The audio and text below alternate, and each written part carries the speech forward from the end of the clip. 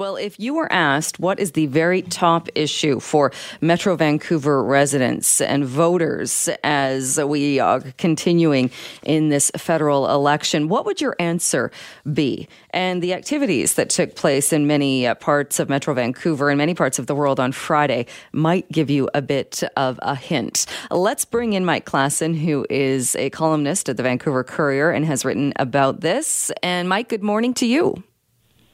Good morning, Jill. You've written about this. Not a huge surprise, or maybe it is a surprise to some people, that climate change, global warming is still very much top of mind and is something that people are looking at when they go to the ballot boxes.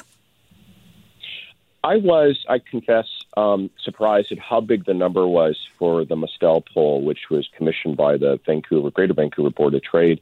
And it did survey business leaders as well as residents in Metro Vancouver.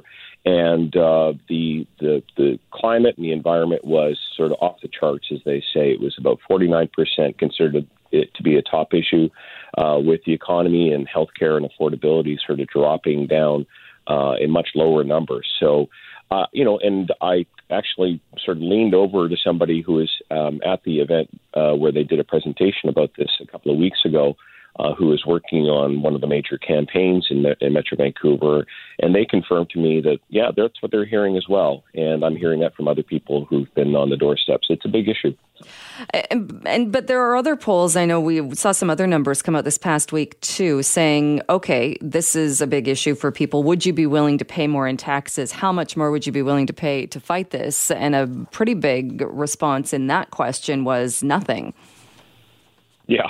And so that's what sort of led me to my column, because the next question is, how is that going to change the layout of the House of Commons? How many people are going to be voting for change around environmental issues? And truthfully, I think the challenge for anybody who's really focused on environment as a top issue is, who do you actually vote for? Who has a sort of a practical plan that can potentially get done that could, help to mitigate some of the concerns around climate change? And for a lot of people, it's a really urgent issue. And I suppose they might want to just vote for their local Green candidate, because Green's always talking about the environment. But of course, other parties have all had their platforms as well. This sort of disconnect is what one person by the name of Roger Pilkey down in the U.S. called the iron law of climate policy, that the public is only so willing to be able to get behind these issues, especially when it starts to hit them in the pocketbook. So I guess the next question is, what are the practical solutions that we should be aiming for to actually make some changes? And there does seem to be a bit of a disconnect there. And again, this is one poll that looks at the number one issue. So if we were to take that at face value and say 49%, or about half of the people, say that it is the number one issue. But at the same time, I think if you did a poll asking people, do you think gas prices are too high? Do you think you're being nickeled and dimed, or are you having trouble getting by because of these taxes? People would also agree with that. And there does seem to be that disconnect between the two. Precisely. And that's where some of the changes that the politicians are looking at become impractical and politically unsaleable. And whether you like it or not, and I kind of like it, we have a democracy in Canada and much of the West. And so we elect officials to lead us, and they have to count on our vote. And if they make things they put too much burden on us, especially financially, they will be kicked out of office. So how does somebody get into office, short of a complete dictatorship and somebody waving a magic wand that says, here's what you're going to do, take it or leave it? What are the practical solutions? And right now, most of the debate has been circulating around the carbon tax, which has its many critics. I was pretty excited about it when it was brought in by Gordon Campbell about a decade ago. And the reason being, it was supposed to be revenue neutral. In British Columbia, the carbon tax is no longer revenue neutral. And also, it disproportionately hits people on low incomes. And that's another big problem with the carbon tax. So, I've been looking at this issue and sort of saying, what are the perhaps better ways that we can start addressing this? I had the best example that was given me was when we took the lead out of gasoline is a really great way of showing how we, instead of sort of taxing the fuel, we actually regulated it out. And this is something that started in the 1970s in North America. And by 1990, all lead was out of gasoline. And today, the net price of gasoline is actually lower than it was in that time, even though we took, asked the oil companies to get rid of lead. I think that if we started talking to some of the energy producers saying, okay, now we're going to regulate you instead of taxing you to death, we're going to regulate you to try and lower the amount of emissions, I think we might actually start seeing some real positive changes over time. And that's just one of many things that we may have to start looking at. Yeah, that might be more effective than, say, civic councils writing them letters saying, boo, please pay for the pollution you're causing. Well, and that's it. I mean, the fact is that a lot of the noise around this issue, the shouting, has not led to really good climate policy. In fact, I think it's perhaps even setting those efforts back, because this is an extraordinarily complex issue. As Pilkey said in a recent column that he wrote for Forbes, we don't know how to solve this problem yet. And just shouting about it is not going to get us there. And panicking, as we've heard lately, is not the way to deal with it either. This is what you need to get the smartest people in the room and try and figure out how to solve these problems. And we're not doing that right now. And I think that we could probably be asking people who are going to elected office, what are they going to do? And I don't think just taxing people is the best idea. And I think that'll prove itself out over time. Do you think there's also things get so swept up in extremes in that, and we saw this on Friday, and it was amazing to see the crowds and the people that came out on Friday and raising awareness about this and really being passionate about doing something. But on the other end, you also hear people warning that we are in for a mass extinction and it's going to be happening sooner than you think. And it doesn't take much to do a bit of research to find people arguing science on the other side of that, saying, actually, yes, climate change is an issue, but we are not facing a mass extinction. That is alarmist and it's not helping at all. It's just scaring people. And it doesn't seem like there's any kind of common sense middle ground. I completely agree with you. To see people taking to the streets, and it was a very nice Friday afternoon and a day off school, but it was fantastic to see all of that passion for the planet and for the community coming out, and it was a lot of young people and their families and educators. But I do think that if you start to peel away on the message, it's very apocalyptic. And I can't imagine how hard my daughter is now graduated out of high school and she has her own concerns. But I can't imagine having like a 10-year-old in my household basically saying to me, Daddy, everybody's telling me 10 years from now I'm going to be wiped off the planet. I mean, how could you deal with that at home? Gosh, when I was a kid, I was thinking about going to the moon. I mean, it was all about hope and opportunity. And what this message has been extremely dire. And I feel for families who are probably hearing this at home, we have to be optimistic. We have, as a society, we have been taken leaps and bounds in terms of improving health outcomes. Things are going very well. We live longer. Generally the world is getting better. We can take on this challenge with the climate, and we have to put our minds to it and not scare the Jesus out of everybody. Exactly, because I'm not sure what people think. And you make an excellent point about a 10-year-old, and I've seen more and more people on social media talking about exactly that. Their kids coming home, they're scared because they've been told over and over again exactly what you just said. We're all going to die in 10 years, which simply isn't true, and also not constructive when the goal, everybody has the same goal of tackling this, but these scare tactics don't seem to be helping anybody.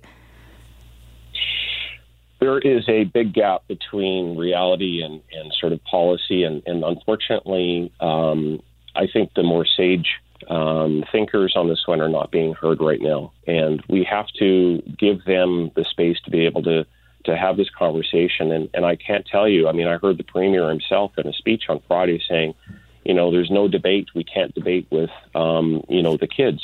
Well, the fact is that there's a lot more to this story that needs to be explored and a lot more conversation. And by saying that we can't have that conversation anymore is the wrong approach. So I hope that we come out the other side of this, not panicking, but being positive and coming up with ideas that are going to actually make a difference and help keep the planet on a good path. Exactly. Were you surprised at all, though? I mean, I guess one of the other disconnects when you wrote about this in that the poll, this one particular poll saying it's the number one issue, you would think voting wise then, if that was true and the majority of people or half the people are their number one issue is the environment, you would think that would translate into a much higher percentage of a population or a popularity for the Green Party. And we may see some progress for the Green Party. There's a debate as to how much of the NDP vote that they're taking or the Liberal vote. I think that the Conservative vote is probably not having this as high an issue, although I do think that a lot of Conservative voters are very concerned about the environment.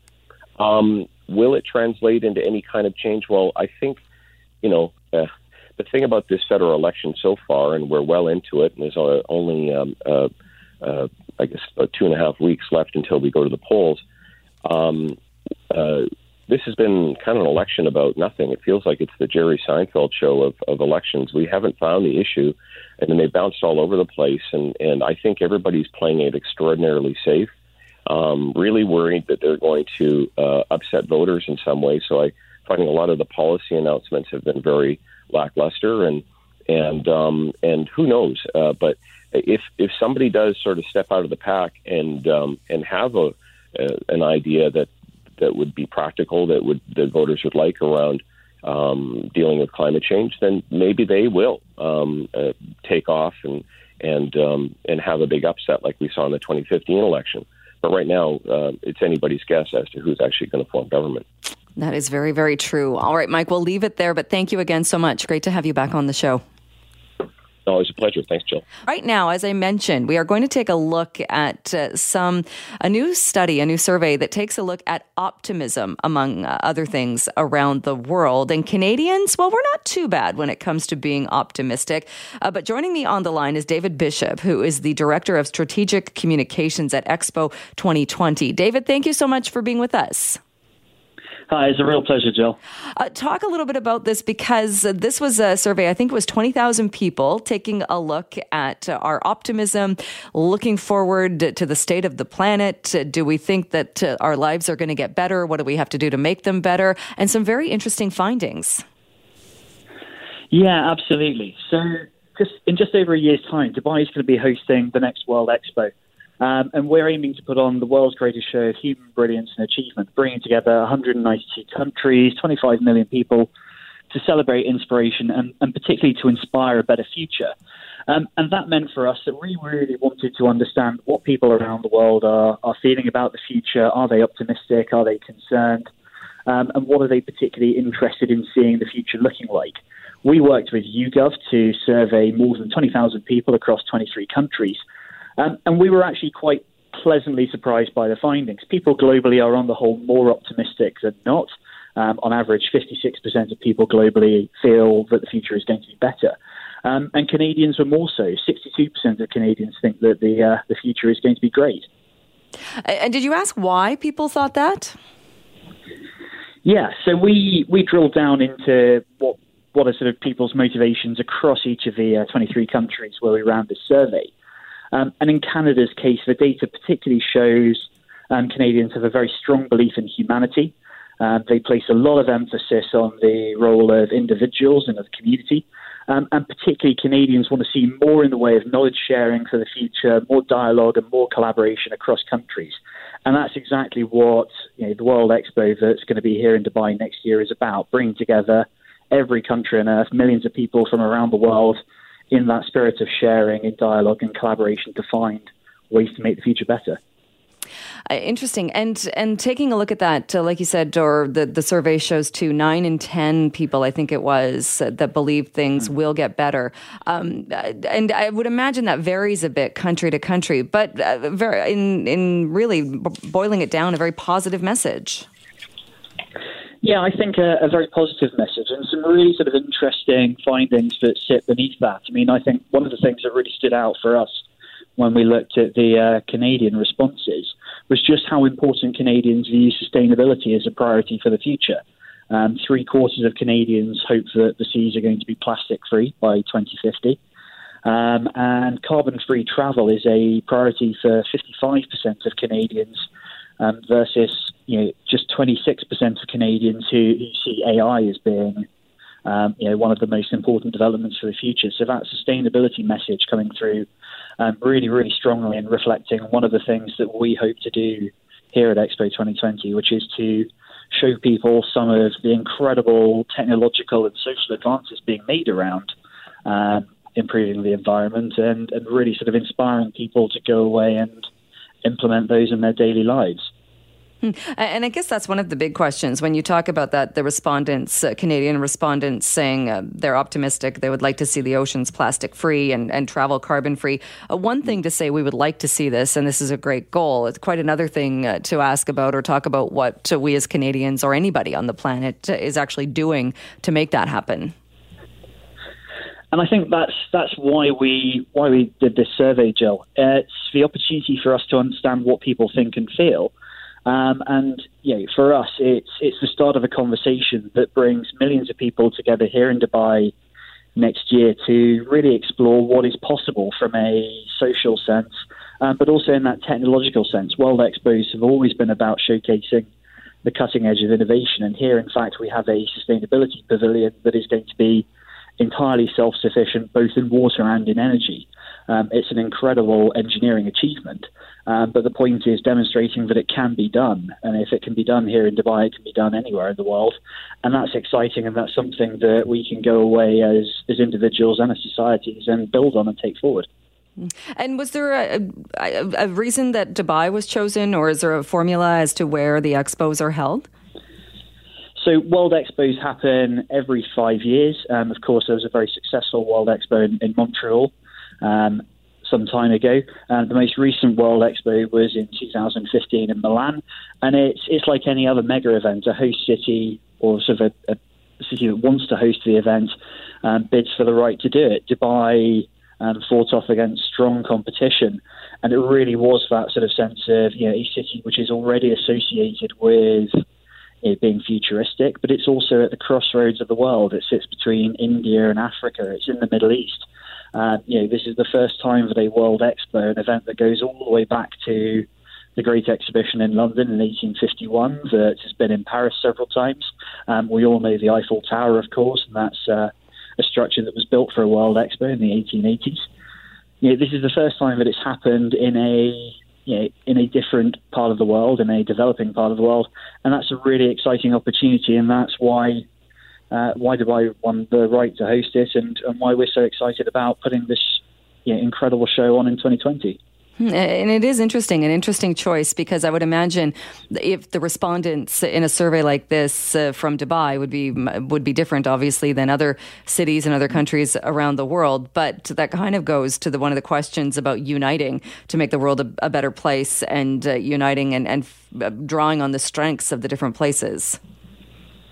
Exactly, and Dubai, is home to people from 200 different nationalities. It's no stranger to bringing the world together, to bringing people together in a spirit of optimism and hoping for a better future.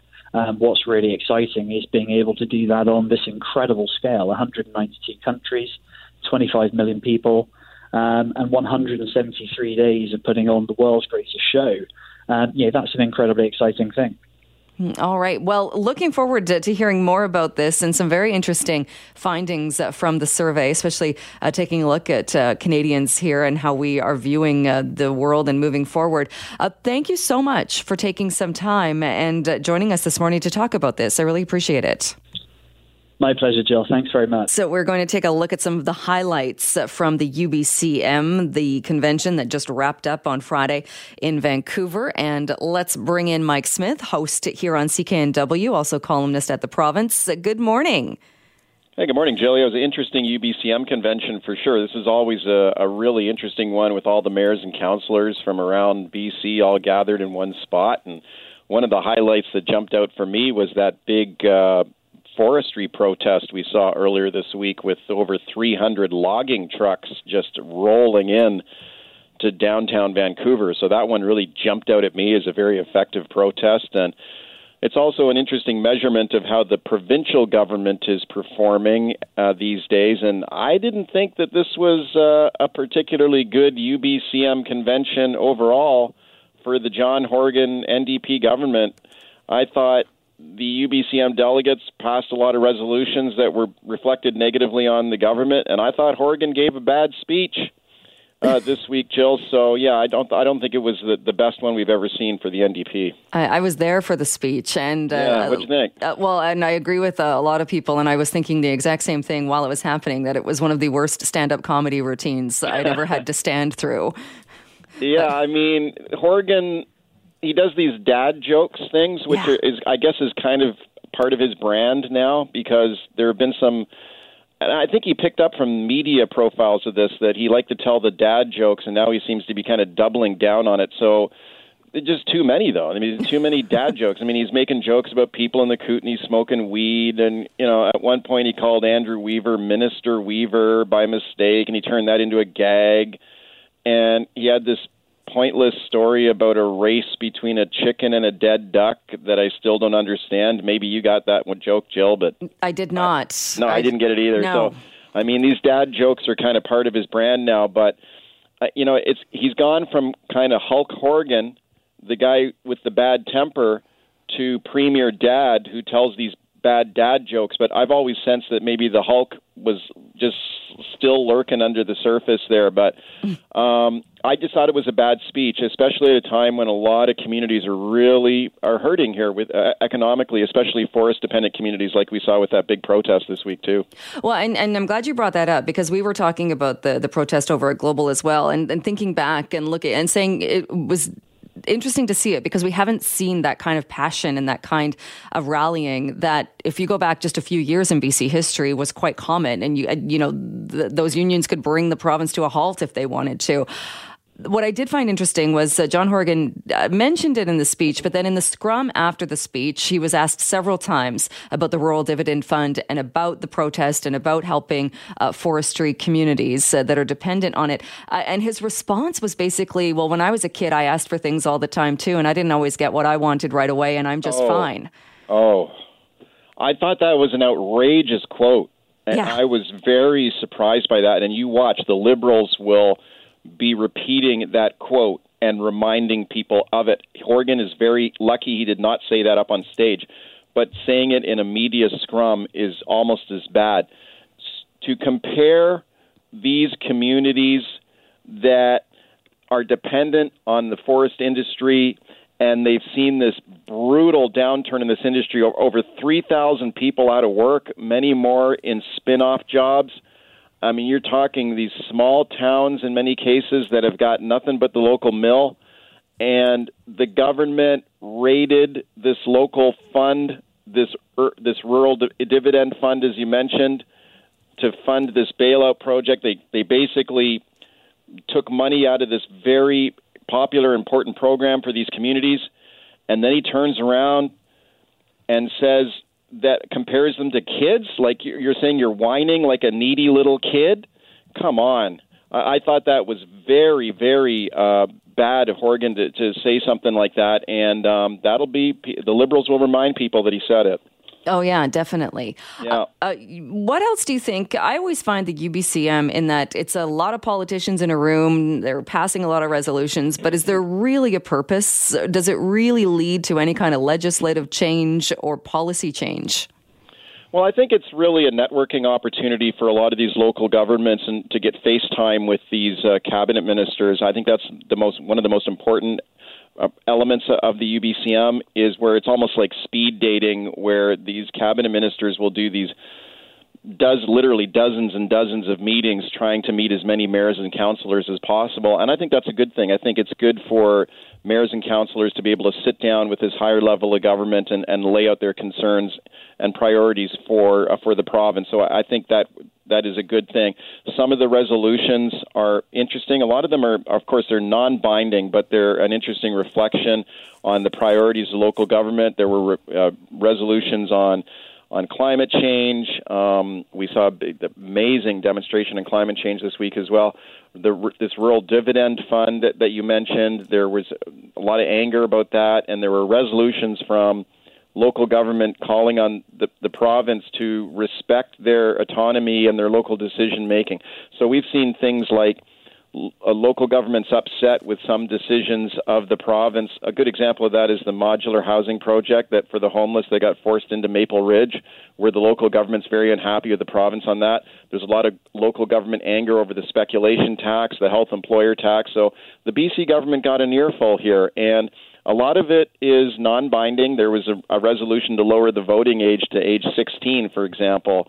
And that's a non-binding resolution, of course. It's up to the province to make a change like that, but you never know. Horgan has said that he's interested in maybe lowering the voting age, so if he gets a signal like that from the UBCM, maybe that's a signal that he might go for it later. So I think the UBCM is an important and an effective body, and I think they do a good job there. A couple of the other issues they've touched on as well, like you said, climate change was one. Single-use item bans, although we've seen in Victoria, that one's kind of caught up in the courts now. A lot of them issues, too, like you said, getting the attention of the government, I suppose, but they still need permission or they still need something to change if they actually want to do something different. Yeah, I mean, a lot of this is...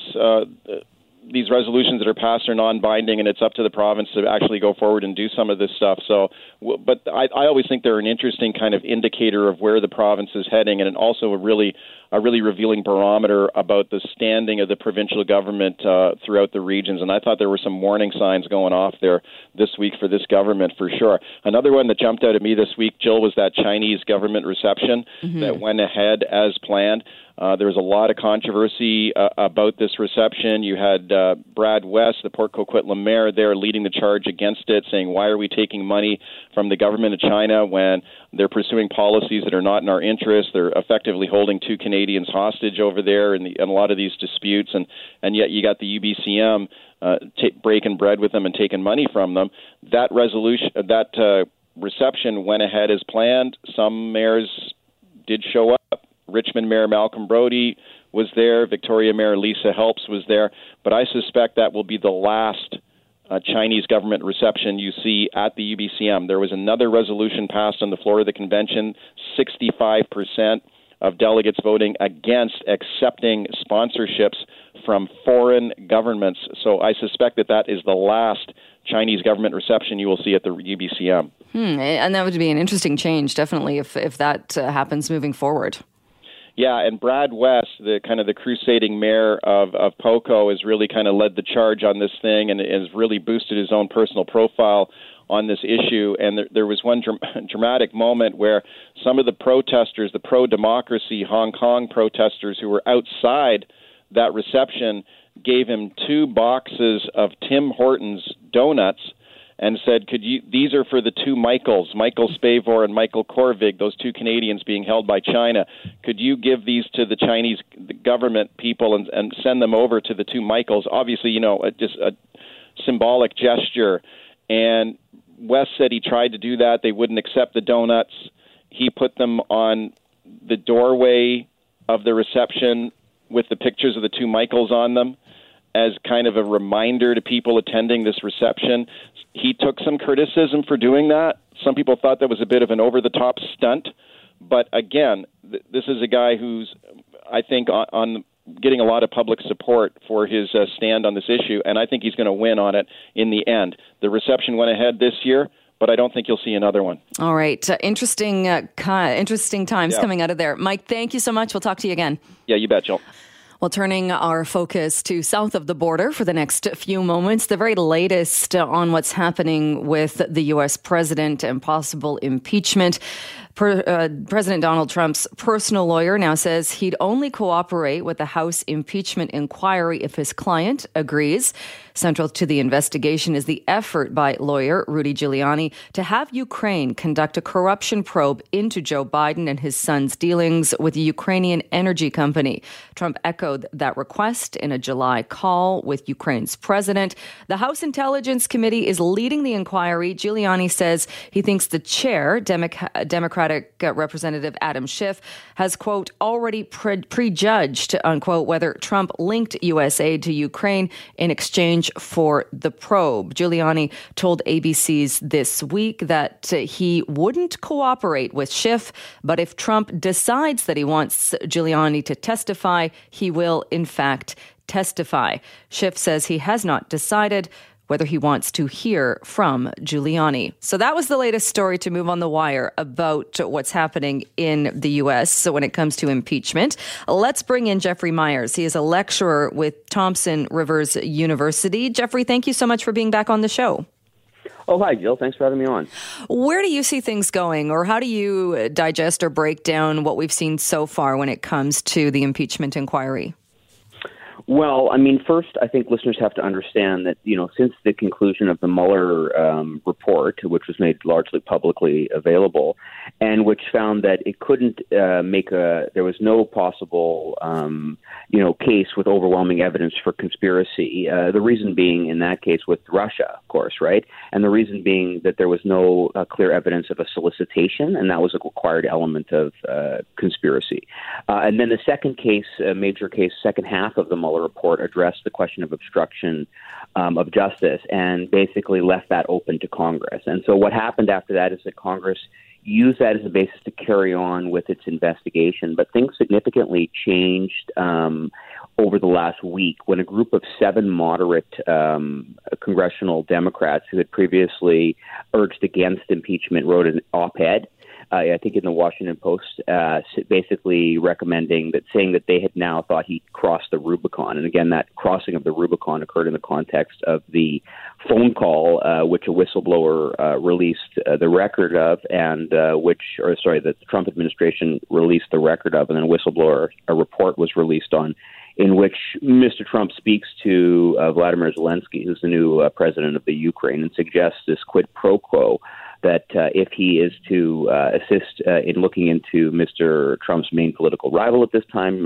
former Vice President Joe Biden's connections, as you indicated in your intro, his son's activities, I should say, in the Ukraine, that he would release aid that had already been allocated by Congress. And so this changed the game, as it were, and caused Nancy Pelosi, who had been holding back the dam and worried about the political results of pursuing impeachment, to agree that it should happen, and to escalating things into a more official inquiry, whereupon the likely outcome, although not the certain outcome, is filing of articles of impeachment, and that would then lead to a Senate on those a trial in the Senate, the upper house, on those articles of impeachment, and the possibility, if 67 senators are to agree to a conviction, to the removal of Mr. Trump from office. And, we can game out the likelihood of that, but that's sort of where we're at in a nutshell.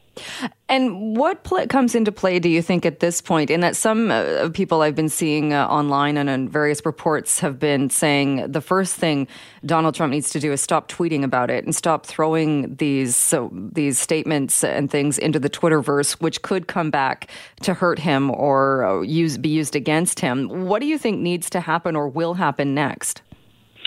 Well, in terms of what's going to happen next, I think that, as I say, that there are, first I think it's important to say this, that, Mr. Trump long ago fired many of his lawyers whose advice he wouldn't follow. And one of the reasons that Mr. Giuliani is his personal lawyer and that Mr. Giuliani has been sort of safe from all this is he's done whatever Mr. Trump has asked, regardless of even, frankly, what most lawyers would assess to be in their client's own interest. And one of the reasons Mr. Trump is such a difficult client to have is any lawyer will tell you that a client who doesn't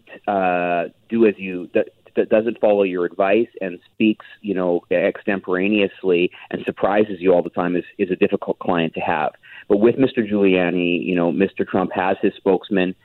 Whether he's acting in a traditionally lawyerly fashion or not is a different question. But one of the things we saw come out of the Mueller report in particular was that Mr. Barr, who's the Attorney General of the United States and not Mr. Trump's personal lawyer, it's not supposed to be Mr. Trump's personal lawyer. Mr. Trump has always viewed the Attorney General as being an extension of his own, legal defense.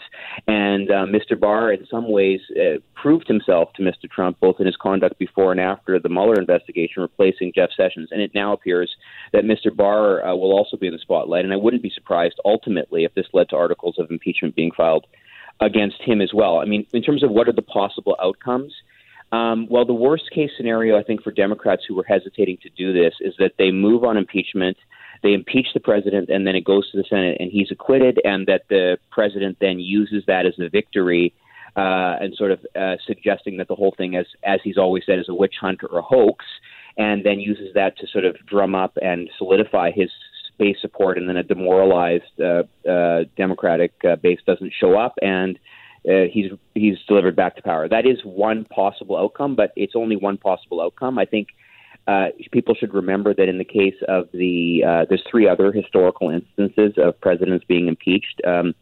The first is in 1868, where Andrew Johnson was impeached, and that led to a trial on the Senate floor in which he was acquitted, but effectively it marked the end of his effectiveness as a president and his eventual replacement.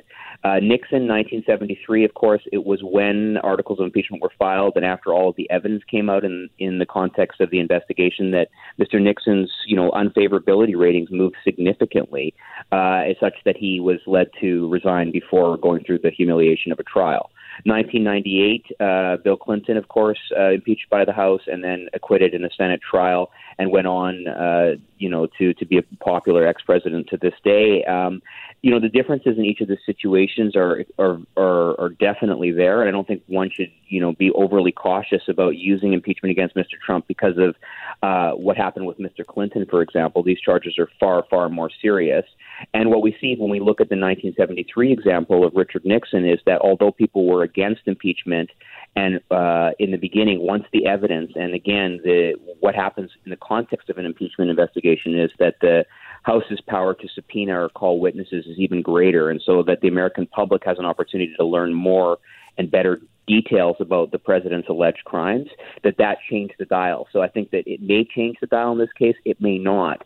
But either way, the Constitution and the Founding Fathers are very clear that certain types of conduct rising to the level of what's called high crimes and misdemeanors, as well as the crimes of treason and bribery, are grounds for impeachment, and they're the only basis to control and keep a president's conduct within the rule of law. Because, as listeners will know from the Mueller report, at least the opinion of the current Justice Department is that presidents aren't indictable in the normal course, and the Constitution allows recourse to impeachment as a political process, okay? And that political process doesn't even involve having to prove beyond a reasonable doubt that some specific or explicit crime has been committed, only that a political wrongdoing rising to the level of what's been defined as high crimes and misdemeanors beyond treason or bribery, for example, are present. So, but even so, I can go through say multiple different crimes, point to specific provisions in the United States in the United States Code, which Mr. Trump is potentially, if he was a non-president, if he was a regular citizen, would be chargeable with and potentially convicted of. And he certainly, also has other more abstract political crimes, which I think rise to the level of impeachable offenses. So we'll see what happens. The likely outcome is probably, because of the partisan environment that we're in, that the House will impeach and that the Senate will acquit, and then Americans will make their judgment in the 2020 election. All right. But I think, yeah. All right. We're right out of time, Jeffrey. I know we could talk much longer about this, but I so appreciate your thoughts on this and breaking it down for us. Thank you so much for joining us, and we'll talk to you again, I'm sure. Jill, thanks for having me on. I appreciate it. Well, one of the issues that was raised this past week at the UBCM, we touched on this briefly with Mike Smyth, was the idea of lowering the voting age and letting 16-year-olds cast a ballot. That led to a bit of a social media Twitter storm about who came up with the idea first, who brought the private members motion forward first. But it did re-spark the debate on this. And certainly there are a lot of people on both sides. On the yes camp, 16-year-olds should be allowed to vote. On the other side, saying absolutely not.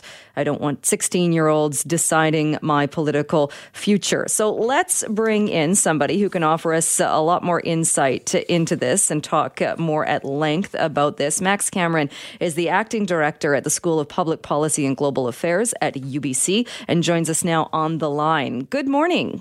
Good morning, Joe. What are your thoughts on allowing 16-year-olds to vote? Well, it is interesting that this idea has come up at the Union of BC Municipalities. It's also been discussed by Canada's Chief Electoral Officer, and proposed by both the NDP and the Greens in this federal election. And so it's an idea that has some traction. There are countries around the world that have lowered the voting age, a number of countries in Europe, for example, Austria, at various levels of government, Germany, Scotland, in South America, Brazil, Argentina. So it's not unprecedented.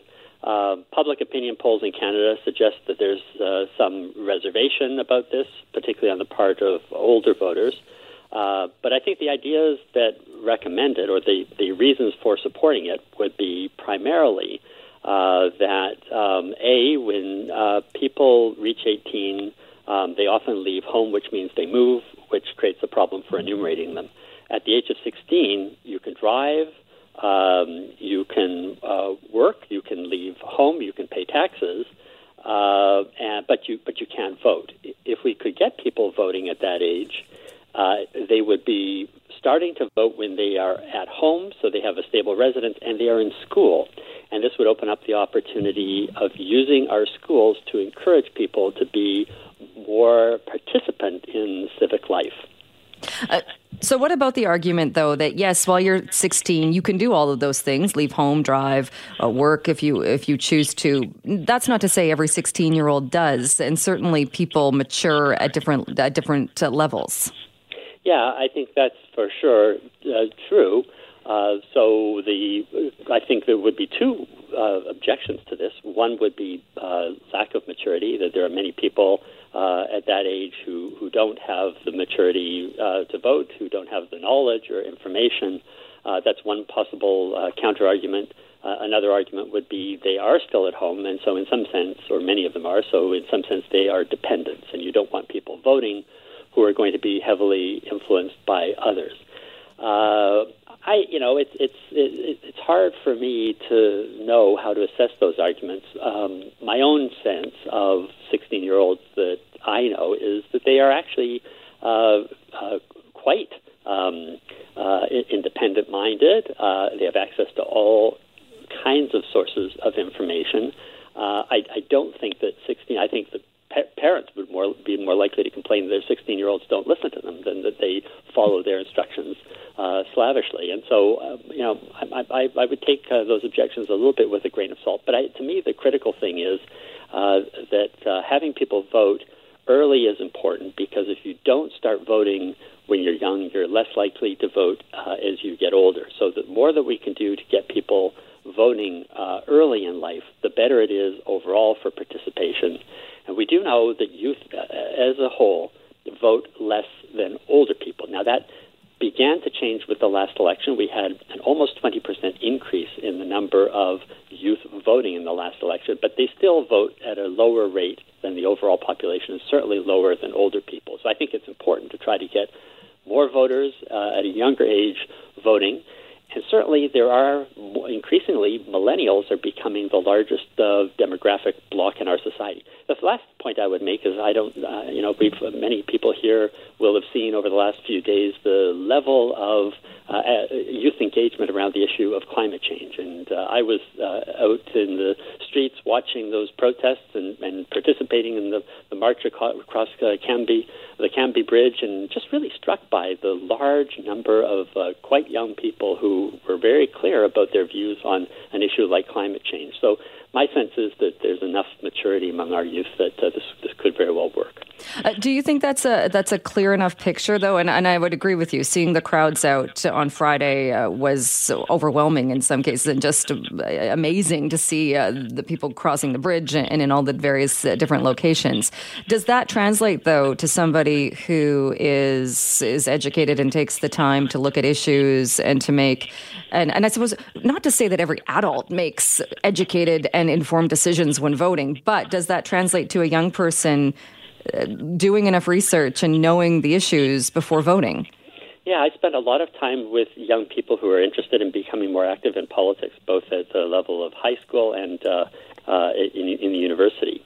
And one of the things that I find really remarkable is that for those who don't vote or do not participate, they will often say, the reason I don't vote is that I just don't feel like I'm competent. I don't know enough about the issues. I don't know how to make this decision. It's too hard for me to figure out where I stand on the issues or to assess the the platforms that the parties are putting forward. To my mind, that's a little bit unfortunate because I really do believe that we all have the capacity to look at the life we're living, look at the things that matter to us that we care about, and find ways of connecting that to larger public policy issues. We just need encouragement to do it. We need the inducement to do it. We need to ask ourselves, why does this election matter to us? Why should I care? Why, do we need action on climate change? Well, certainly for young people, that's going to matter more to them than it's going to matter to older voters. So if that's an issue they care about, they can then look at the political parties and see, well, what are the political parties offering? Or if they care fundamentally about, is there going to be a job for me in the labor market when I enter the workforce?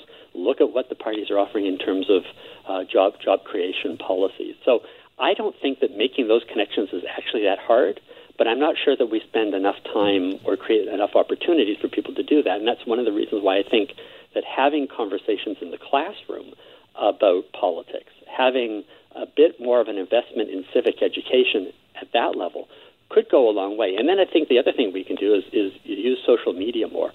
We know that youth are actively engaged in social media, and I know that a lot of young people enjoy things like Vote Compass, where you can go to a website that where you state your position on a range of issues, and then it indicates which political party you're closest to. So tools like that, I think, are really positive, and so I think it's possible to overcome the barriers to participation. Do you think, though, is there an argument to be made that life experience also has a big part in voting and helps people choose voting? And I'm looking at it in my own family, and my nephew is 16. I guarantee you, if he was able to vote, he would vote for whoever was bringing in the biggest minimum wage. And that's the only thing he would care about because he's got a part-time job and he just wants to make more money. Whereas maybe a few years down the road, he works at a business, or a few more years, he becomes a business owner or becomes more business savvy and looks at the bigger picture. And I mean, that's just one example. But does life experience, do you think, play a role in having a better understanding of all the different players when voting? I think there's certainly a lot of truth to that. And in fact, one of the things that I do in my courses, I teach Aristotle. And one of the things that Aristotle said, he was, of course, writing in the 4th century BCE. And he said, you can't teach politics to young people because they just don't have enough experience. And it's a very provocative statement. But the claim was that in order to understand politics, the kinds of complicated judgments that we have to make to be citizens and rulers, takes some life experience. So I think that there's truth to that the more experience we have, the better equipped we are to make the sometimes difficult judgments that politics demands of us. That said, it's also the case that we only learn those skills and that knowledge through participation. That's why conventional approaches to civic literacy don't work very well. It's not a matter that we need to teach people to understand our Constitution, our institutions, and the policies that the parties are putting forward only. What we need people to do is to take on the idea that they are actually political participants, that they're citizens in our society, and that to be good citizens, they need to reflect on what direction they want the country to take, what is good not just for them, but for the community that they live in. And how do you do that? Well, you do it by being engaged. One of the best predictors of whether people are participants or likely to vote is how many clubs they belong to. So if you're a member of 3 or more clubs, it's highly likely that you're a voter. If you are not a member of any clubs, it's pretty likely that you don't vote at all. So the sorts of things that we really need to be doing is to encourage that kind of civic associability, to get people out there in their community, talking to other people, involved in civic life. That's the best engine of democratic education. And young people, while they are new at this, the only way they're going to learn it is by getting involved.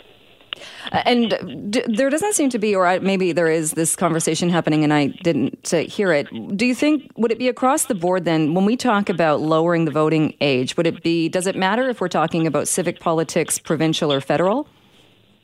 Well, that's a great question, actually, because I think that maybe one way to approach this would be to start by experimenting at the civic level. Civic politics are the level of government, or the municipal politics is the level of government that is closest to the citizen. The the issues there are very concrete ones of, garbage disposal, of water, of taxes on property, and so forth. One could begin by lowering the voting age just at the municipal level and seeing if that works. And if it does seem to work and it induces people to get more involved, that would be great. And then you might be able to extend that to other levels of government. So I can see the announcement. The good news is you get to vote. The bad news is you can only vote for Park Board. Or school board, maybe.